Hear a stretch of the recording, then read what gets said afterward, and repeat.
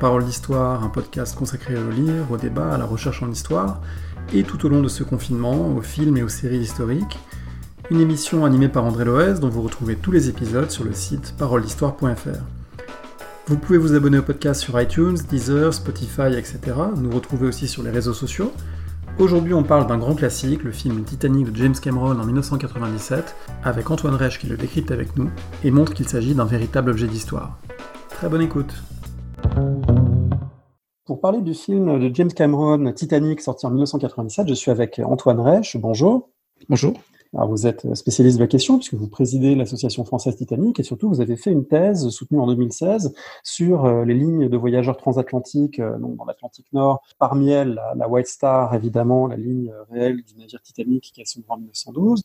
Vous êtes également vidéaste avec une chaîne YouTube sous le nom de Histomy sur laquelle vous avez mis des vidéos très intéressantes, notamment sur toutes les idées complotistes qui ont jailli autour du Titanic. Donc c'est un plaisir d'en discuter ensemble puisque vous êtes un vrai spécialiste de la question. Je voudrais vous demander peut-être pour commencer, quel rôle avait joué le film de James Cameron dans votre propre rapport à ce naufrage, à cette histoire du Titanic. Est-ce que c'est quelque chose qui a accompagné votre intérêt, qui a fait naître votre intérêt, ou est-ce que ça s'est fait finalement complètement en dehors de cette œuvre ? C'est un rapport que j'ai eu qui est assez compliqué avec ce film, puisqu'il est sorti à une époque où j'avais personnellement 8 ans, donc je l'ai vu assez jeune, à une époque aussi où du coup l'impact du film, qui a eu quand même un très grand succès, a été tel que beaucoup de livres aussi et de documentaires sont sortis, ce qui fait que c'est pas forcément le film qui a lancé mon intérêt dans le naufrage du Titanic, mais il l'a beaucoup accompagné. Et donc j'ai eu une période où j'ai beaucoup regardé ce film, beaucoup plus pour l'histoire réelle que l'histoire du film lui-même. Et finalement, avec le temps, ce rapport s'est transformé dans la mesure où c'est aussi un film qui a tellement attiré la lumière, d'une certaine manière, que c'est devenu aussi la référence pour les gens sur le Titanic. Et donc, c'est aussi, d'une certaine manière, devenu ce qui attire la lumière sur le sujet, au détriment du sujet réel. Et donc, c'est assez compliqué ensuite à gérer, puisque finalement, mon sujet d'expertise, c'est devenu un petit peu le film de James Cameron, plus que l'événement réel. Chacun qui a son avis ensuite pour dire « Ah oui, mais dans le film, un tel fait ça », et du coup, quand on connaît l'histoire réelle, on est finalement obligé de se positionner, qu'on le veuille ou non, par rapport à une œuvre de fiction. Exactement, puis avec le fait aussi que comme c'est un film qui a eu un très très grand succès, d'abord, il a eu ensuite tendance à avoir aussi le revers de la médaille. C'est souvent ce qui arrive avec ces films qui ont un très grand succès, c'est qu'ensuite, il y a aussi une ringardisation qui apparaît, ce qui fait que c'est un film qui est aussi adulé que détesté d'une certaine manière. Donc ça renforce encore plus la portée émotionnelle et sentimentale de l'événement finalement. Alors pour cet aspect succès, évidemment, il faut rappeler que c'était pendant longtemps le film qui a eu le plus grand succès au box-office américain et mondial, avant que Avatar du même James Cameron le dépasse et ensuite divers Marvel. C'est le film qui a le record de nominations et de gains aux Oscars, ex aequo, je crois, avec peut-être Autant n'emporte le vent, en tout cas 11 Oscars. Avec Ben-Hur et avec le Retour du Roi, oui. Voilà, donc un immense succès. Succès aussi de la bande-son, évidemment, la chanson de Céline Dion, très fameuse. Autrement dit, c'était un vrai moment. D'autant plus, peut-être qu'il faut le redire pour les plus jeunes qui nous écoutent peut-être, que 1997, il existait encore, d'une certaine manière, une monoculture qui n'existe plus à l'ère des réseaux sociaux, des centaines de plateformes différentes sur lesquelles on peut se divertir, et où chacun peut finalement faire sa petite niche culturelle et bricoler dans son coin ses propres goûts. Titanic, c'était vraiment un monument de la monoculture, au sens où, d'une certaine manière, en 1987, presque tout le monde a vu ce film et tout le monde en a parlé pendant des mois. Oui, puis il y avait, ça allait très loin, il y avait des remixes techno de la chanson de Titanic, ça pouvait aller jusque finalement dans toutes les directions. Ça a lancé la carrière de Leonardo DiCaprio aussi, de façon assez fulgurante. Donc il y a eu tout ce phénomène-là qui a fait que pendant plus d'1 an même, on a parlé de ça tout le temps. Et ça a eu un impact aussi sur les productions, notamment livresques. Il y a eu beaucoup de traductions à ce moment-là, de textes originaux. Il y a eu, en fait, on trouvait des livres sur le Titanic jusqu'au rayon livre du supermarché du coin. Moi, mon premier livre sur le Titanic, je l'ai acheté dans un Intermarché où il y avait typiquement 3 livres dans le magasin, dont celui-là qui était un ouvrage de Philippe Masson, d'ailleurs grand historien de marine, tout à fait renommé, universitaire. Donc c'était quelque chose d'assez particulier comme climat.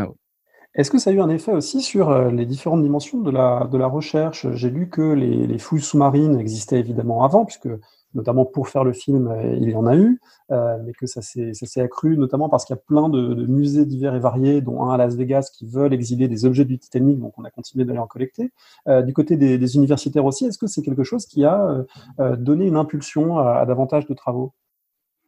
Alors, le Titanic, c'est à la fois un sujet qui est extrêmement traité et assez peu du point de vue universitaire, mais malgré tout, on a vu, je pense, apparaître dans la génération à laquelle je fais partie, notamment, qui a découvert le Titanic à cette époque-là, de la découverte de l'épave puis du film de James Cameron, on a vu apparaître tout un tas de gens qui, sans forcément se spécialiser dans le monde universitaire sur le sujet, ou en tout cas utiliser les méthodes qu'ils avaient apprises dans le monde universitaire pour produire des travaux de qualité, ce qui fait que pendant longtemps, on avait des travaux qui se contentaient de répéter des choses qui avaient déjà été écrites avant, sans forcément bien sourcer les informations.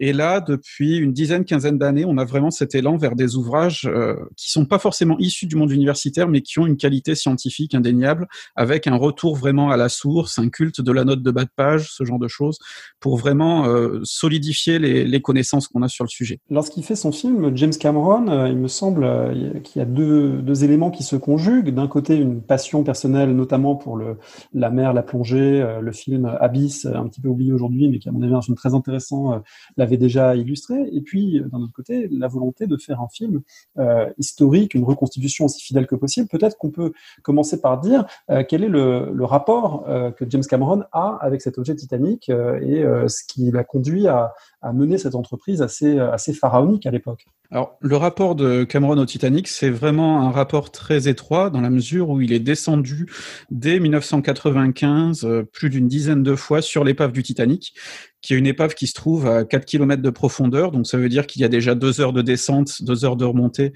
Et souvent, les plongées ensuite sur place durent une dizaine d'heures. Donc, en faire une douzaine comme ça, c'est déjà quelque chose d'assez ambitieux et long. C'est pas quelque chose qu'on fait juste par fantaisie, c'est vraiment un intérêt très profond qu'il avait. Et donc, il a participé à plusieurs expéditions avec une équipe russe qui apparaît d'ailleurs dans le film. Il a tenu à mettre cette équipe en scène dans le film. Donc, ce sont de vrais scientifiques qui apparaissent en toile de fond. Et l'épave, du coup, il l'a filmée sous tous les angles. D'abord pour le film, elle apparaît par moments dans le film, alors souvent sous forme de maquette parce que la luminosité ne permet pas de filmer pour un long métrage, mais enfin il y a quelques images vraiment filmées sur l'épave qui apparaissent dans le film.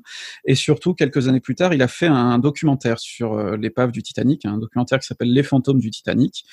Plus largement, c'est un passionné d'exploration sous-marine. Il est aussi descendu sur l'épave du cuirassé Bismarck, par exemple. Donc, c'était vraiment déjà quelque chose de longue haleine. Ensuite, il s'est pris aussi d'intérêt pour l'histoire du navire, notamment parce qu'il a rencontré sur le plateau de Terminator 2 Ken Marshall, qui est un peintre qui fait à la fois de la peinture pour le cinéma. Il a peint des sortes de décors pour certaines scènes de Terminator, mais c'est aussi un peintre qui, depuis des années, est spécialisé dans la marine et notamment dans le naufrage du Titanic, qui est un peintre au style très réaliste. C'est vraiment des peintures qui ont presque une qualité photographique.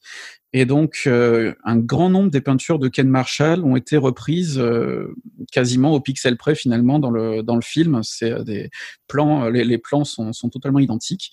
Donc, il y a aussi cette influence-là. Et donc, Cameron s'est vraiment entouré aussi de gens qui connaissaient le sujet et avec cette volonté de recréer vraiment un Titanic qui soit réaliste. Qui soit réaliste, y compris, et ça se sent parce que le film, vous l'avez dit, quand on le revoit, par certains côtés, il a pris sans doute un petit coup de vieux. Il y a des choses quand même qui restent tout à fait frappantes, l'aspect visuel et la reconstitution visuelle du film. Alors moi, je ne sais pas s'il est exact, mais la vaisselle utilisée, l'apparence des cabines, etc. Il semble qu'il se soit donné les moyens de faire quelque chose qui se voulait très exact. Il y a une recherche de l'exactitude matérielle, en tout cas, dans le film, qui paraît assez forte. Alors, il s'en est donné les moyens dans tous les sens du terme, puisque le film a plusieurs fois crevé le plafond du budget initial. On dit, et c'est assez vrai, qu'il a coûté plus cher que le paquebot lui-même. Et effectivement, il y a beaucoup de décors qui ont été reconstruits en grandeur nature, ce qui est quelque chose qui aujourd'hui est assez surprenant, puisque maintenant on est dans l'ère du fond vert finalement, et je pense que si Titanic était refait aujourd'hui, beaucoup de décors ne seraient pas réels. Là, à l'époque, quasiment tout est tourné en décor réel. que ce soit les intérieurs ou les extérieurs, puisqu'ils ont recréé un Titanic quasiment en taille réelle, même si c'est évidemment un décor de cinéma, donc la plus grande partie ne sont que des échafaudages, mais enfin, les acteurs ont pu se promener sur les ponts du Titanic à taille quasiment réelle, se balader dans la salle à manger du Titanic, reconstituée aussi précisément que le permettaient à l'époque les photographies et les découvertes qu'on avait. Parfois, des fournisseurs ont été contactés. Enfin, il y a vraiment une attention au détail qui a été poussée très très loin dans les accessoires, comme vous l'avez dit, mais même dans les attitudes des figurants, puisqu'il a rencontré, par exemple, une spécialiste de l'étiquette de l'époque qui a briefé les figurants, tous les figurants qui ont été très impliqués d'ailleurs. Ce sont souvent des figurants qui reviennent dans plusieurs scènes et l'équipe de figurants a été gardée pendant longtemps sur le tournage plutôt que de faire appel très régulièrement à de nouvelles personnes, ce qui fait que c'est des gens qui ont appris à se comporter dans leur gestuelle comme l'auraient fait des gens en 1912.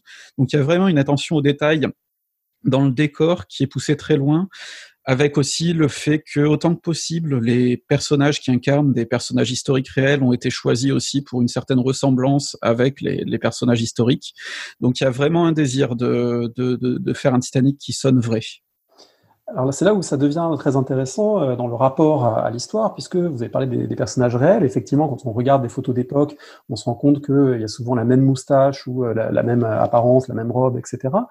Mais dans le rôle qu'ont les uns et les autres dans le naufrage et dans leur comportement sur le navire, là, on se rend compte que Cameron, finalement, il est parfois resté un peu prisonnier du récit déjà établi, déjà fixé de toute la mythologie du Titanic. Et je pense en particulier à un cas qu'on peut détailler, celui de Bruce Ismay, qui est ce représentant de la ligne White Star, que le film montre de manière plutôt très négative, comme étant à la fois celui qui serait à l'origine de la catastrophe parce qu'il demande qu'on aille plus vite et puis ensuite il s'empresse de trouver une place sur un canot de sauvetage sans contribuer au salut des autres. Et ça, c'est quelque chose qui est un cliché de l'histoire du Titanic, mais qui n'est pas forcément réel.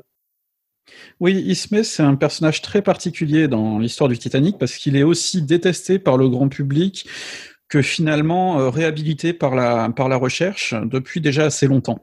Ismay a eu la malchance de se trouver au mauvais endroit au mauvais moment sur le Titanic pour son voyage inaugural, ce qu'il faisait assez régulièrement puisque c'était quelqu'un qui aimait voir ce que donnaient à l'usage les navires de sa compagnie. Et il a eu la double malchance de survivre d'une certaine manière puisque du coup, c'est sur lui qu'est retombée la responsabilité du drame dans la mesure où le capitaine était mort et où le concepteur du navire avait également péri avec lui et donc ces deux personnes-là ne pouvaient être blâmées en aucune manière puisqu'elles avaient survécu, puisqu'elles étaient mortes. Ismay, par contre, ayant survécu, très vite, a eu en plus des problèmes avec la presse qu'il s'était déjà mis à dos par le passé en étant un assez mauvais communicant. Et donc, à peine arrivé à terre, il était déjà surnommé Brut Ismay, et non Bruce, par la presse, notamment du mania de la presse Hearst. Et donc, c'était déjà très compliqué à l'époque. Ensuite, les nazis sont passés par là aussi, en ont fait dans un film de propagande en 1943 un personnage très négatif. Et donc, finalement, Cameron reprend ces images-là, de l'homme avide de vitesse, de l'homme avide de sauver sa peau également. Alors que, dans les faits, c'est assez étonnant parce que Ismay, qui est éternellement lié à la course à la vitesse, et au contraire un des rares présidents de compagnie qui avait été précurseur à l'époque dans l'abandon de la course à la vitesse, puisque la vitesse coûtait cher, notamment en charbon. Et donc Ismay avait été le premier, dès 1900, à renoncer à la vitesse, à faire des navires nettement plus longs que la concurrence, et puis à partir du principe que les passagers préféraient la régularité à la rapidité. Donc c'est un contresens total finalement de présenter Ismay comme l'homme avide des gros titres sur la vitesse, puisque c'était sa politique qui disait l'inverse.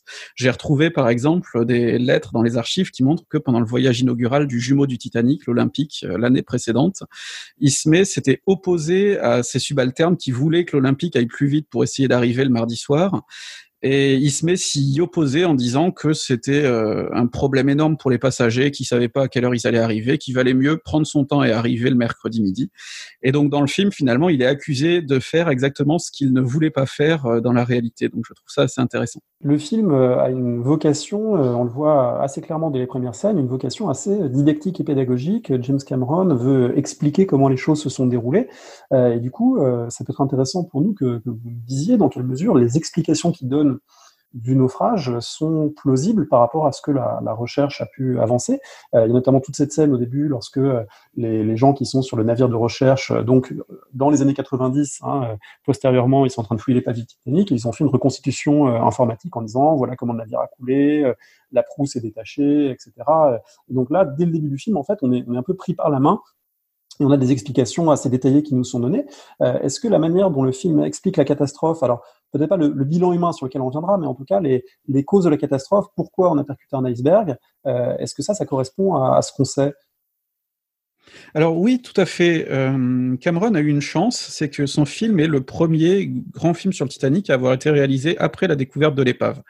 Jusque-là, la plupart des témoins qui avaient été les plus écoutés, notamment parce que c'était les officiers les plus gradés, avaient déclaré qu'ils avaient vu le Titanic couler en un seul morceau, par exemple, et donc c'est ce qui était représenté dans les films précédents.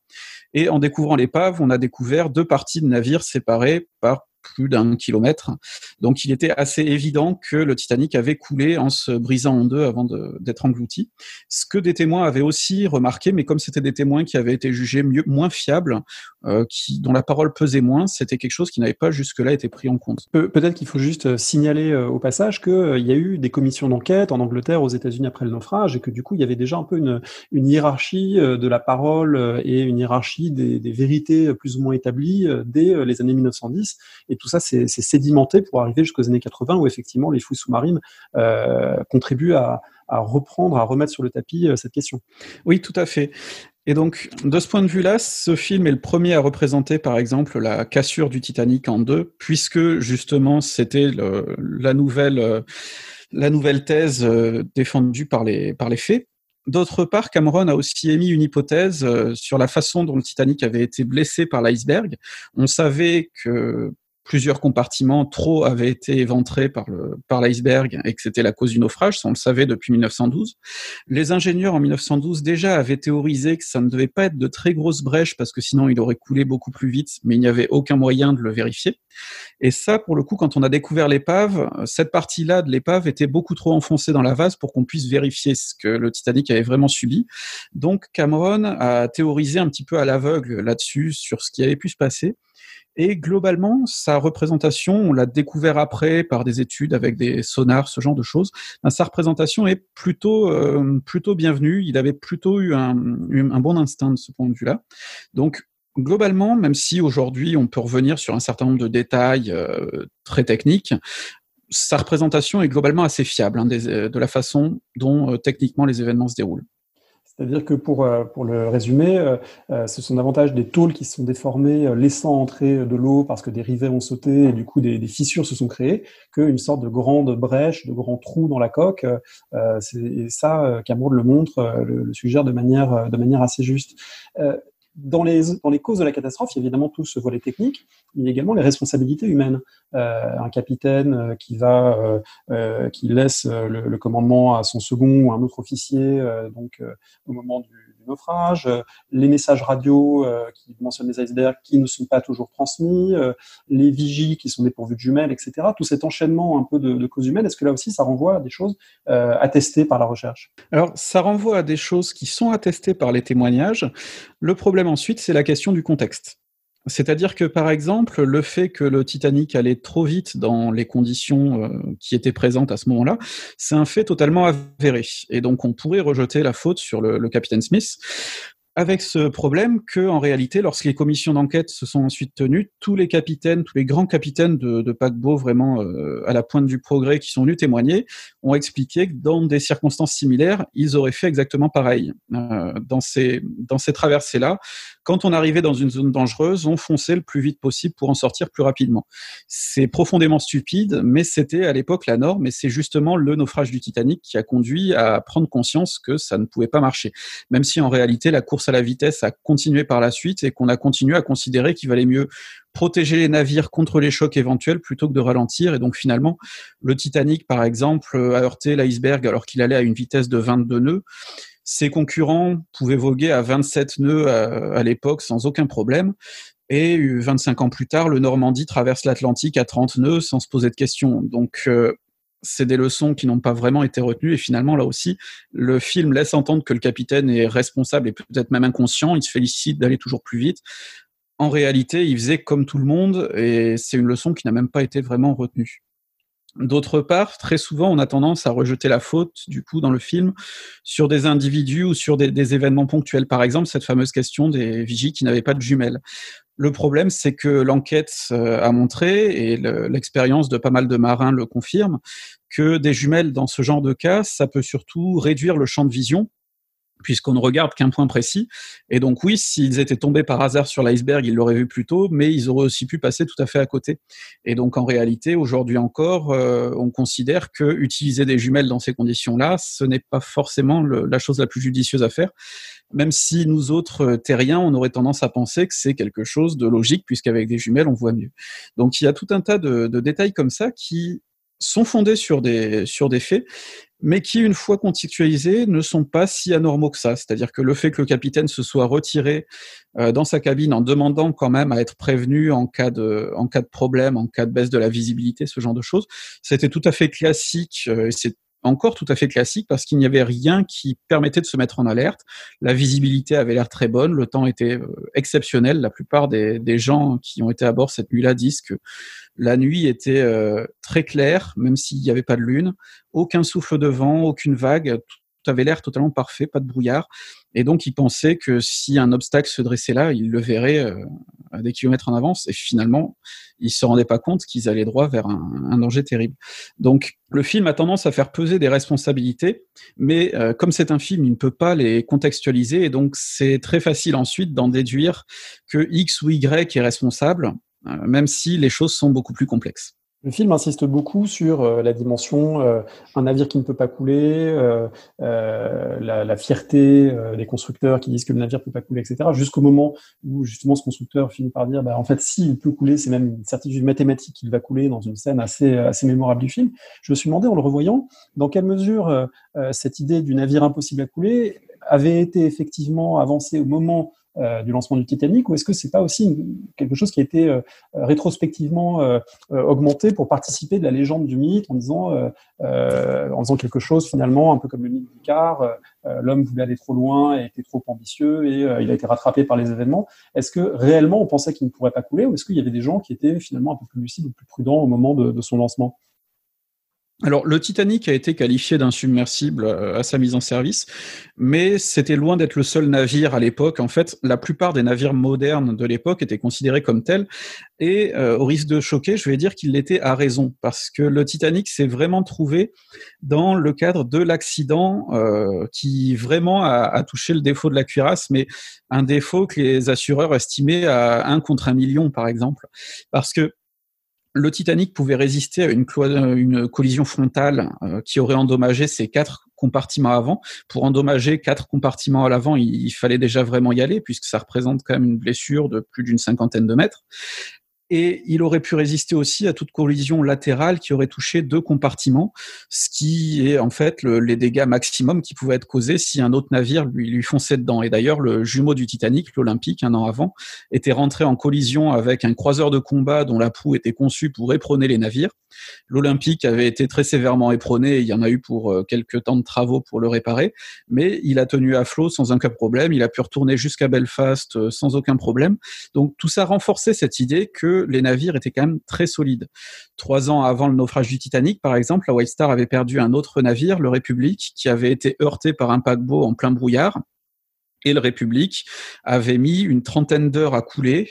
Et en fait, les seuls morts qu'il y avait eu à bord, c'était ceux qui avaient été tués par le choc initial. Il y avait eu 5 morts. Mais ensuite, tout le monde avait eu le temps d'être sauvé sans aucun problème. Donc, cette confiance-là, elle était tout à fait réelle et elle était justifiée parce que vraiment l'accident qui arrivait au Titanic était très improbable, c'est-à-dire un coup oblique qui endommage bien plus de compartiments qu'on ne pourrait l'imaginer.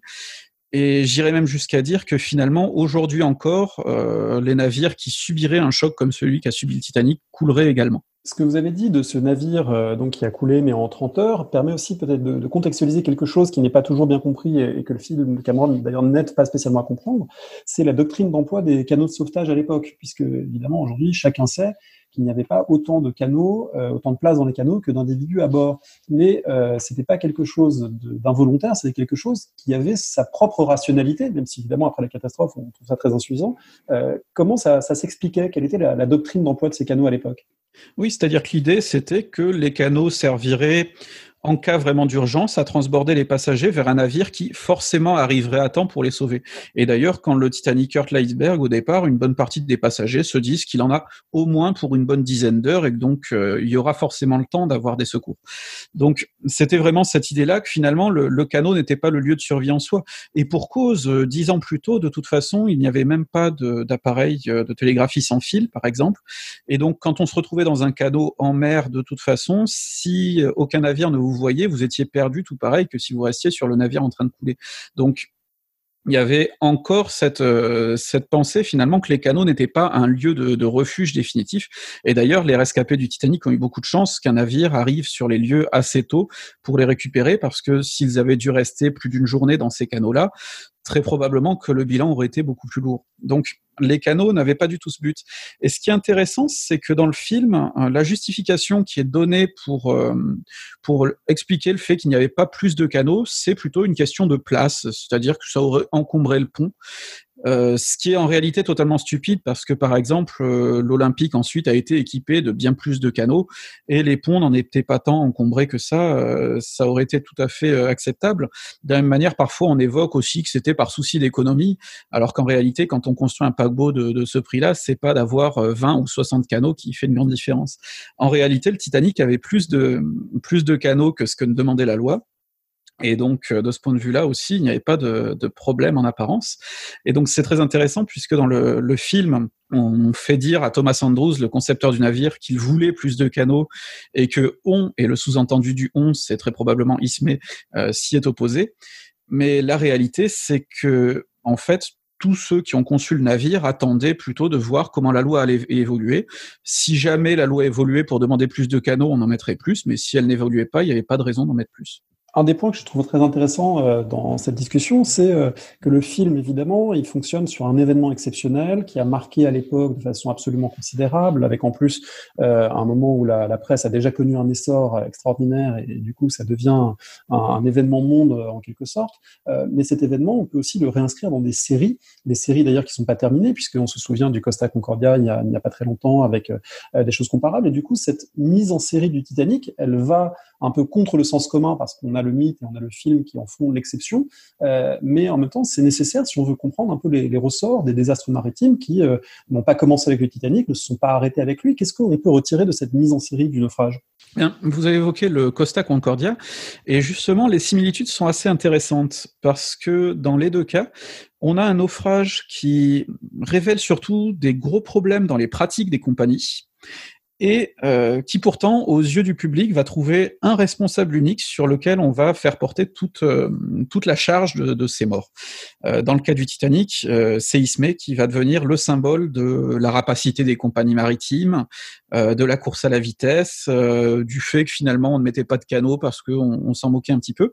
Toutes des accusations qui sont fausses, mais qui ont permis finalement de faire porter la responsabilité à un individu pour ne pas trop mouiller, que ce soit les compagnies maritimes ou les législateurs, puisque la législation britannique était évidemment en cause, la législation américaine aussi de façon plus indirecte, et donc Ismay finalement faisait figure de bouc émissaire très pratique.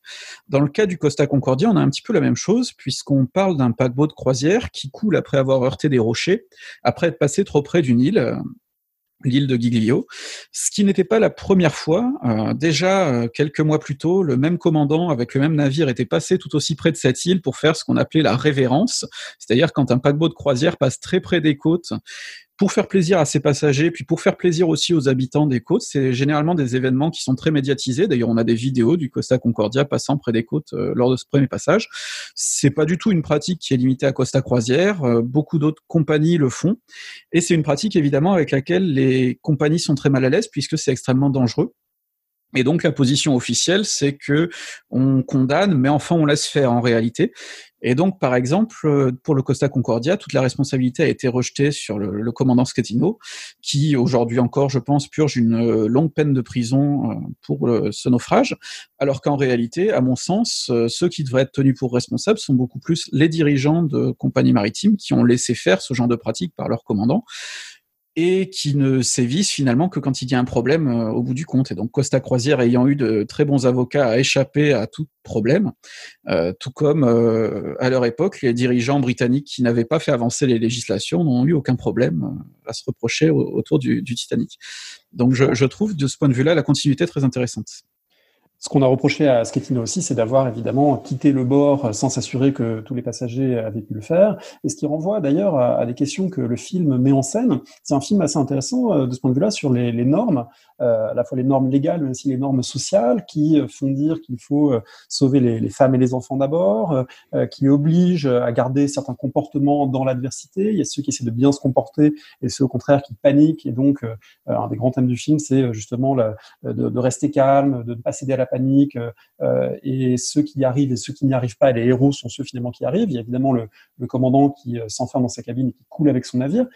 Qu'est-ce qu'on peut dire un peu des normes de comportement, à la fois, je dirais, des normes de comportement professionnelles de l'équipage, mais aussi peut-être de ce que ça peut dire des normes de comportement dans la société du début du XXe siècle, dans le rapport homme-femme en particulier tel qu'il peut exister. Alors, le Titanic, c'est l'application la plus radicale peut-être de la doctrine les femmes et les enfants d'abord, qu'on associe beaucoup au naufrage, alors qu'elle n'est pas si évidente que ça, puisque je pense que les acteurs du naufrage du Titanic avaient peut-être en tête quelques événements plus ou moins récents, qui, au contraire, avaient été très meurtriers pour les femmes et les enfants qui étaient présents à bord. Je pense par exemple à un des tout premiers naufrages, le tout premier naufrage connu par la White Star Line, 40 ans auparavant, le naufrage de l'Atlantique, qui avait coulé en heurtant des rochers en pleine tempête au large du Canada, en pleine nuit. Et là, le naufrage avait été très très rapide, ce qui fait que toutes les femmes qui se trouvaient à bord avaient péri. Et tous les enfants, sauf un, avaient également péri. Et les seuls qui avaient pu être rescapés étaient les hommes qui avaient réussi à s'agripper à des rochers proches jusqu'à ce que des pêcheurs du coin viennent les sauver. Donc là, c'était un événement qui avait été assez traumatisant pour les populations locales, qui a été très vite oublié aussi. Mais c'était un schéma assez récurrent dans les naufrages, c'est-à-dire que évidemment les personnes qui étaient les plus vulnérables se retrouvaient à mourir si on ne prenait pas soin d'elles. On avait vu ça aussi en 1898 dans le naufrage du paquebot français La Bourgogne, qui a lui aussi été en son temps le naufrage civil le plus meurtrier, et où là aussi l'équipage, d'après les témoignages, s'était rué vers les canaux, était parti en premier, parfois en menaçant les passagers avec des armes, et donc le bilan humain avait été très lourd, notamment pour les femmes et les enfants. Donc sur le Titanic, on a l'inverse total de ça. On a une tentative de préserver au maximum les femmes et les enfants. Seul un enfant de première et de deuxième classe est mort à bord du Titanic. En première classe, les femmes qui sont mortes se comptent sur les doigts d'une main. Le bilan a été un peu plus lourd pour la deuxième classe et beaucoup plus lourd en troisième classe. On va, je pense, y revenir sur ces différences de classe sociale. Mais donc, il y a eu vraiment cet instinct de protéger avant tout les femmes et les enfants. C'est une règle qui a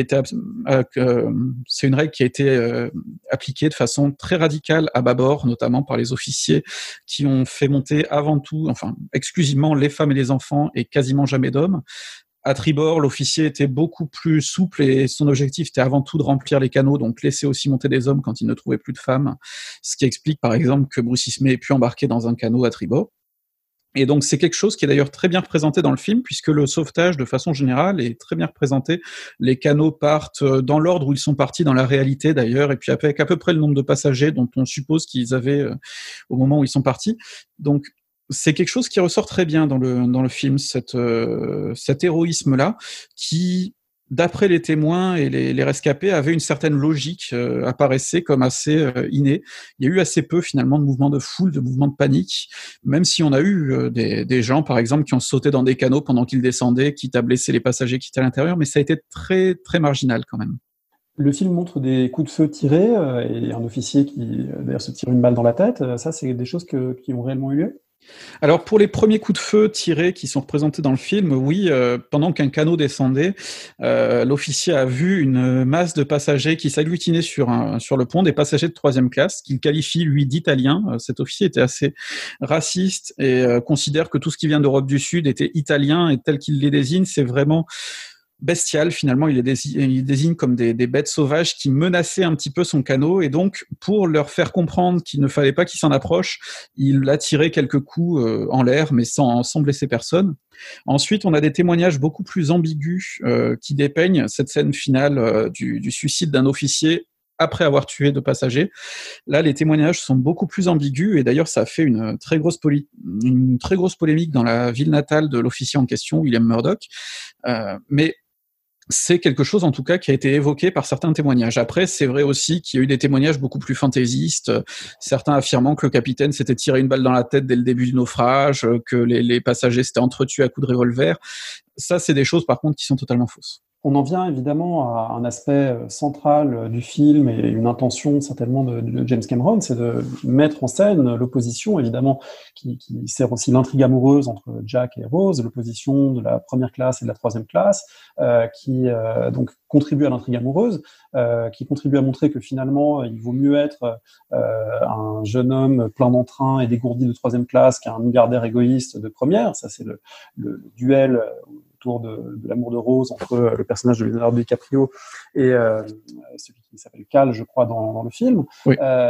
Mais au-delà de ça, il y a une volonté de vraiment mettre en scène cette opposition sociale et de mettre en scène une forme de lourde responsabilité de la compagnie, des officiers, dans le fait que les passagers de troisième classe aient péri. Il y a notamment une scène terrible où on les voit derrière des grilles, qui ne peuvent pas accéder, qui ne peuvent pas sortir d'un bateau en train de se remplir d'eau. Alors, qu'est-ce que vous avez pensé de cette mise en scène de l'opposition des classes sociales dans le film, qui est vraiment un de ses ressorts essentiels? Alors, c'est une opposition qui, selon moi, se fait en 2 temps. Il y a d'abord la première partie du film qui se passe pendant la traversée, et ensuite le naufrage. La première partie est, à mon sens, très intéressante sur la vision assez naïve que Cameron a des classes sociales. C'est d'ailleurs quelque chose qui a été relevé notamment par Thomas Frank dans Le Monde diplomatique à l'époque, parce que à l'époque, le film avait été perçu comme assez audacieux dans la mesure où il mettait en avant le fait qu'il y avait une société de classe et que la classe supérieure était favorisée. Donc, c'était un discours qui était présenté comme extrêmement radical aux États-Unis, et Thomas Frank montrait à quel point c'était finalement assez naïf. Parce que finalement, on a à la fois un Titanic qui est divisé en classes, mais déjà on voit disparaître la deuxième classe qui n'est pas mentionnée et qui n'apparaît pas. On en entend vaguement parler à quelques moments, mais c'est vraiment au détour d'une phrase. Il n'y a pas de classe moyenne sur le Titanic. Il n'y a pas d'entre-deux entre les milliardaires et les émigrants. Ça, dans le film de Cameron, hein, dans le Titanic. Dans le film de Cameron, elle existe, voilà. Dans le film de Cameron, c'est très manichéen. Donc c'est déjà quelque chose qui gomme toute une réalité, toute cette classe moyenne, justement la deuxième classe, qui était une classe de professeurs, de prêtres, d'ingénieurs, tout un tas de gens qui existaient et qui étaient à mi-chemin entre l'extrême pauvreté et la grande richesse. Ça gomme aussi d'ailleurs les différences à l'intérieur même de la première classe où on pouvait trouver des prix par exemple de cabine qui variaient du simple au centuple. Hein. C'était vraiment aussi à l'intérieur de cette classe des très grandes variations. Il n'y avait rien à voir entre un docteur qui voyageait dans une cabine de première classe mais les moins chères et puis un milliardaire comme John Jacob Astor, l'homme le plus riche à bord. Donc ça c'est un premier point. Là il y a une uniformisation de cette divergence. Et finalement, ce sont des différences qui ne sont pas vraiment des différences de richesse ou de statut social, dans la mesure où les riches ont pour seule caractéristique d'être riches, mais on n'évoque pas forcément vraiment pourquoi ils le sont. Et inversement, les pauvres sont juste des pauvres. Ce ne sont pas des travailleurs, ce ne sont pas des gens qui ont des projets d'avenir quand ils vont traverser, si ce n'est d'aller aux États-Unis, mais finalement c'est leur projet d'avenir. Il y a rien de plus concret derrière. Le personnage de Jack est intéressant d'ailleurs dans la mesure où c'est la représentation de l'émigrant, c'est tout l'inverse de ce qu'étaient les émigrants qui traversaient sur le Titanic. D'une part, c'est un Américain qui rentre au pays, ce qui était extrêmement marginal dans la troisième classe des grands paquebots transatlantiques du début du siècle. Et d'autre part, ce n'est pas du tout un ouvrier, c'est un artiste qui vagabonde un petit peu, mais qui, du coup, contribue à romantiser cette pauvreté, parce que finalement, quand il en parle, oui, des fois, il dort sous des ponts, mais c'est presque plus folklorique que les réalités du fait de dormir sous un pont. Il est d'ailleurs toujours très bien rasé, très propre sur lui, très bien coiffé, donc c'est une pauvreté toute relative que dégage ce personnage. Exactement, et qui s'étend finalement à toute la troisième classe, notamment avec cette scène du dîner qui d'abord se passe en première classe, où là l'ambiance est très guindée, très lourde, et les acteurs disent eux-mêmes d'ailleurs que c'était une ambiance assez pesante, rien que pour tourner la scène, parce que il y avait toutes ces conventions à respecter, c'est très coincé. Et ensuite, en opposition, la scène de la fête en troisième classe, où là on danse sur de la musique irlandaise, on boit beaucoup, on s'amuse beaucoup. Sauf que là aussi, le film, évidemment, du coup, dresse une vision manichéenne des choses, c'est-à-dire qu'il y a d'un côté mis en opposition les passagers de troisième classe, rêveurs, joyeux, qui savent s'amuser et profiter de la vie, et qui apprennent aux riches un petit peu trop guindés, en tout cas à la riche un peu trop guindée, à profiter elle aussi de la vie. Et en opposition, on voit les milliardaires dans le fumoir qui discutent politique, ça parle de Rockefeller et du Congrès. Et Rose dit d'ailleurs à un moment, ils vont se retirer au fumoir pour se donner l'impression d'être les maîtres du monde. Ce que le film ne dit pas, c'est qu'en réalité, ces gens-là sont effectivement les maîtres du monde et qu'ils ne discutent pas pour jouer aux petits chevaux, ils discutent effectivement du sort de milliers, de millions de travailleurs qui sont employés dans leurs usines, par exemple. Et donc tout le rapport de classe finalement disparaît derrière simplement l'opposition entre des pauvres qui savent s'amuser et profiter de la vie et des riches qui sont engoncés dans des pratiques finalement très hautaines et assez stérile. D'ailleurs, les riches sont présentés comme assez ignorants la plupart du temps. Cal ne sait pas reconnaître la beauté d'un Picasso, alors que Jack, lui, malgré sa grande pauvreté, sait reconnaître un Degas et sait reconnaître sa valeur. On a aussi Ismay qui ne sait pas qui est Freud, par exemple. Donc, il y a aussi ce côté, les pauvres, finalement, en savent plus que les riches. Ça, c'est donc avant le naufrage. Le naufrage, lui, permet à Cameron d'insister, d'appuyer sur ce caractère déjà très manichéen de la mise en scène, et en disant à quel point, d'une certaine manière, les pauvres ont été sacrifiés. Alors, c'est un point pour lequel il existe un certain nombre de données qui ont pu être travaillées sur le moment, par la suite, par les historiens. Alors, qu'est-ce qu'on sait de cette réalité socialement différenciée, finalement, des victimes par rapport à ce que montre le film ? Alors, c'est quelque chose qui pose de nombreux problèmes. Déjà, il y a les statistiques, et les statistiques montrent effectivement que en première classe, un homme avait beaucoup plus de chances de survie que s'il voyageait dans les deux classes inférieures. Les hommes de deuxième classe sont ceux qui ont payé en proportion le plus lourd tribut au naufrage, et non ceux de troisième d'ailleurs, c'est quelque chose d'assez intéressant. Et les passagers de troisième classe sont vraiment ceux en tant que catégorie qui ont payé le plus lourd tribut au naufrage, si on accepte l'équipage. C'est la seule classe aussi où des enfants sont morts. Et parfois beaucoup, puisqu'on a des familles entières qui ont été exterminées dans le naufrage. Finalement, on a des familles qui pouvaient avoir jusqu'à 11 membres qui ont intégralement péri dans le drame, en troisième classe. Donc ça, c'est un premier point. Effectivement, les statistiques le montrent. En troisième classe, il était beaucoup plus difficile de survivre. Malgré tout, une bonne part des femmes de troisième classe ont été conduites jusqu'au canot dès le début du naufrage. Donc ça aussi, c'est un autre point à prendre en compte qui n'est pas forcément montré dans le film, même si on l'aperçoit un petit peu. On voit dans une scène un steward qui conduit des passagères vers les canots au moment où Jack et Rose surgissent en défonçant une porte. Et donc finalement, c'est vraiment tout à fait à l'arrière-plan de la scène, mais c'est quand même montré. En revanche, ce qu'on voit beaucoup dans le film, ce sont ces fameuses grilles qui sont censées empêcher les passagers de troisième classe de monter sur les ponts supérieurs. Ce qui est une vérité historique, mais une vérité historique assez débattue puisqu'on n'en connaît pas vraiment l'ampleur. On sait que les séparations entre la troisième classe et le reste du navire étaient plus rigides que le reste, puisqu'il fallait s'assurer que les passagers de troisième classe qui étaient supposés transporter plus facilement les maladies infectieuses, ne risquent pas de se répandre dans les autres classes, auquel cas il aurait fallu que tous les passagers passent les contrôles sanitaires à l'arrivée, et on préférait que seuls les émigrants les passent. Donc là, il y avait cette séparation qui était déjà rigide, mais malgré tout, une bonne part des témoignages de passagers de troisième classe qui ont survécu ont insisté sur le fait qu'ils n'avaient pas le sentiment que leur chance avait été inférieure à celle des autres passagers, qui n'avaient pas eu trop de difficultés à monter. Maintenant, on a un certain nombre de témoignages aussi qui font état de portes qui ont été fermées derrière eux, par exemple, des femmes qui disent qu'elles ont pu passer, mais que le marin qui les a laissées passer a ensuite fermé la porte derrière eux. Et ça, c'est des témoignages, malheureusement, qui sont difficiles à contextualiser, parce qu'on ne sait pas à quel moment du naufrage ils se sont passés. On ne sait pas si la personne qui les a laissés passer était vraiment au courant de la gravité de la situation ou pas, par exemple. On ne peut pas savoir aussi si c'était pas une porte qui menait finalement vers un escalier de service qui n'était pas le plus pratique, et donc que les marins ont fermé ces portes-là pour guider les passagers vers des endroits plus pratiques. Tous ces problèmes de contexte finalement font qu'il est assez difficile de savoir dans quelle mesure on a cherché à faire passer les passagers riches avant les autres. Mais a priori, c'était plus la conséquence des mécanismes et de la façon dont était conçu le navire qui ont causé ces morts-là, beaucoup plus que une volonté vraiment de tuer les pauvres, ou en tout cas de ne les faire survivre qu'après. Il y a des phénomènes qui ont été beaucoup plus impactants finalement sur la survie des passagers de troisième classe, notamment la barrière de la langue.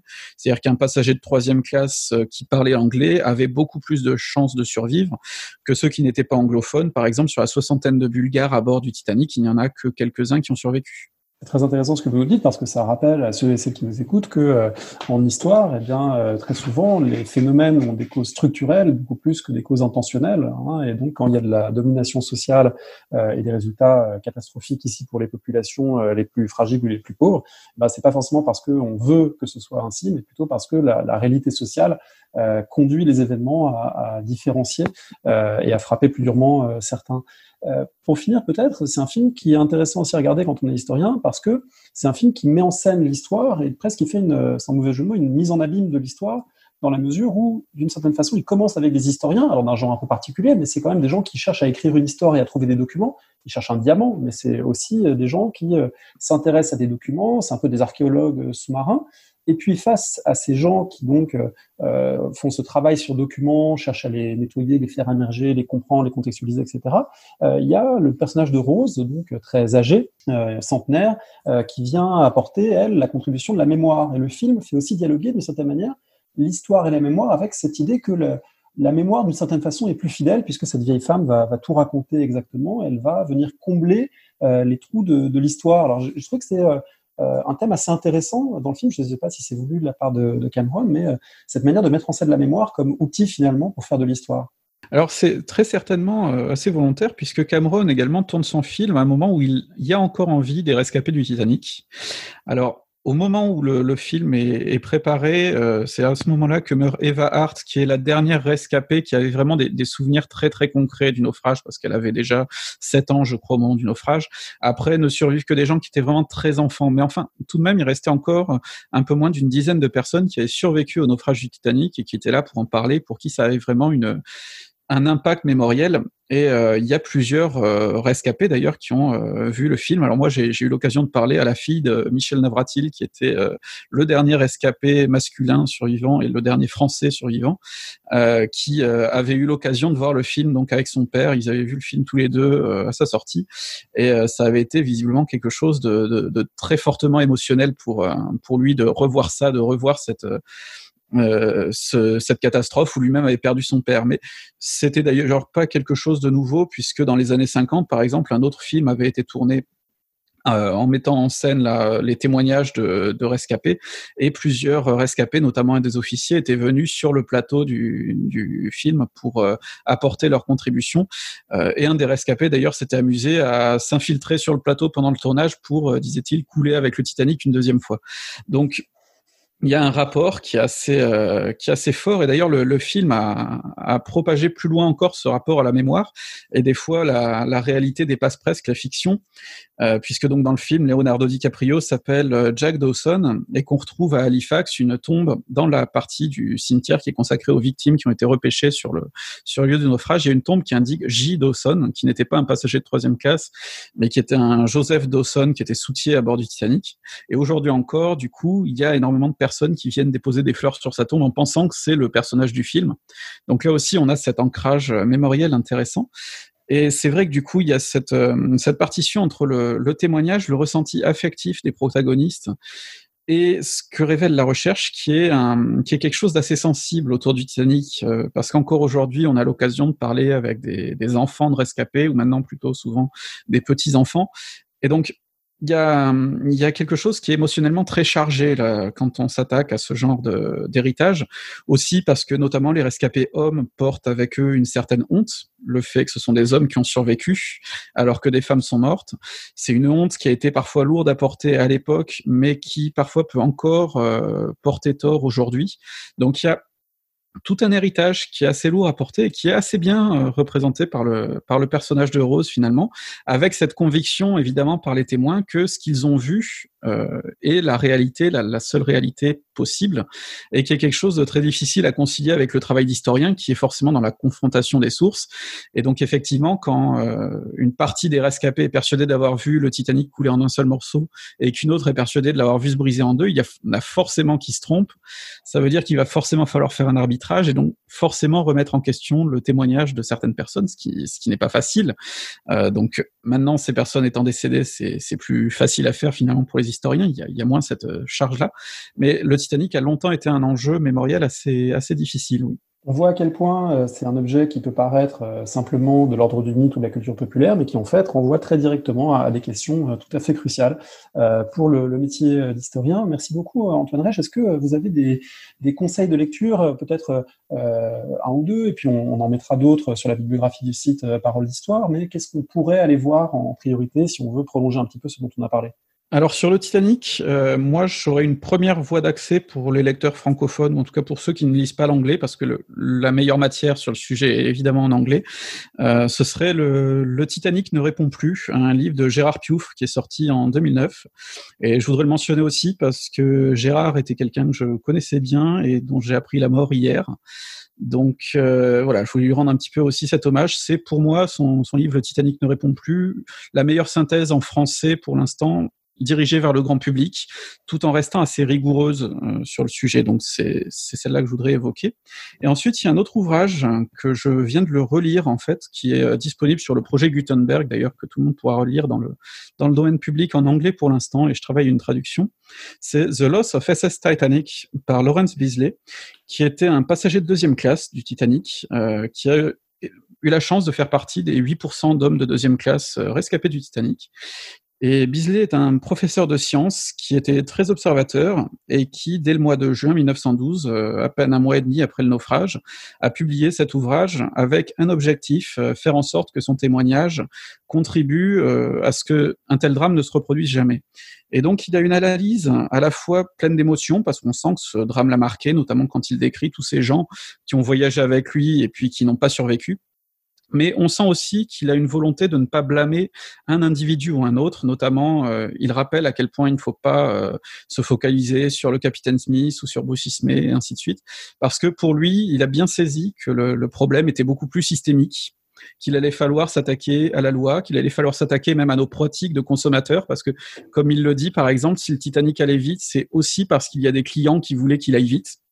Et donc, je trouve cet ouvrage extrêmement moderne dans sa perception, et c'est une lecture que je recommande. Merci beaucoup. On rappelle évidemment que vous animez une chaîne YouTube extrêmement intéressante sous le nom de Histony qui permet de vulgariser l'histoire en ne cédant rien à la rigueur de ses méthodes. Donc, on encourage évidemment tout le monde à y faire un tour, et notamment pour écouter un certain nombre d'émissions sur le Titanic et ses avatars et sa présentation au cinéma ou à travers toute une série d'autres enjeux. Merci beaucoup. Merci.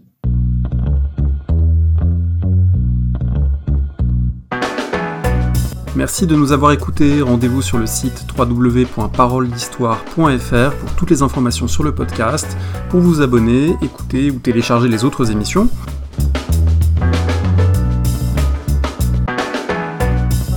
La discussion se poursuit aussi en ligne, notamment sur Twitter. Vous pouvez poser des questions @paroledist et à bientôt pour un prochain épisode.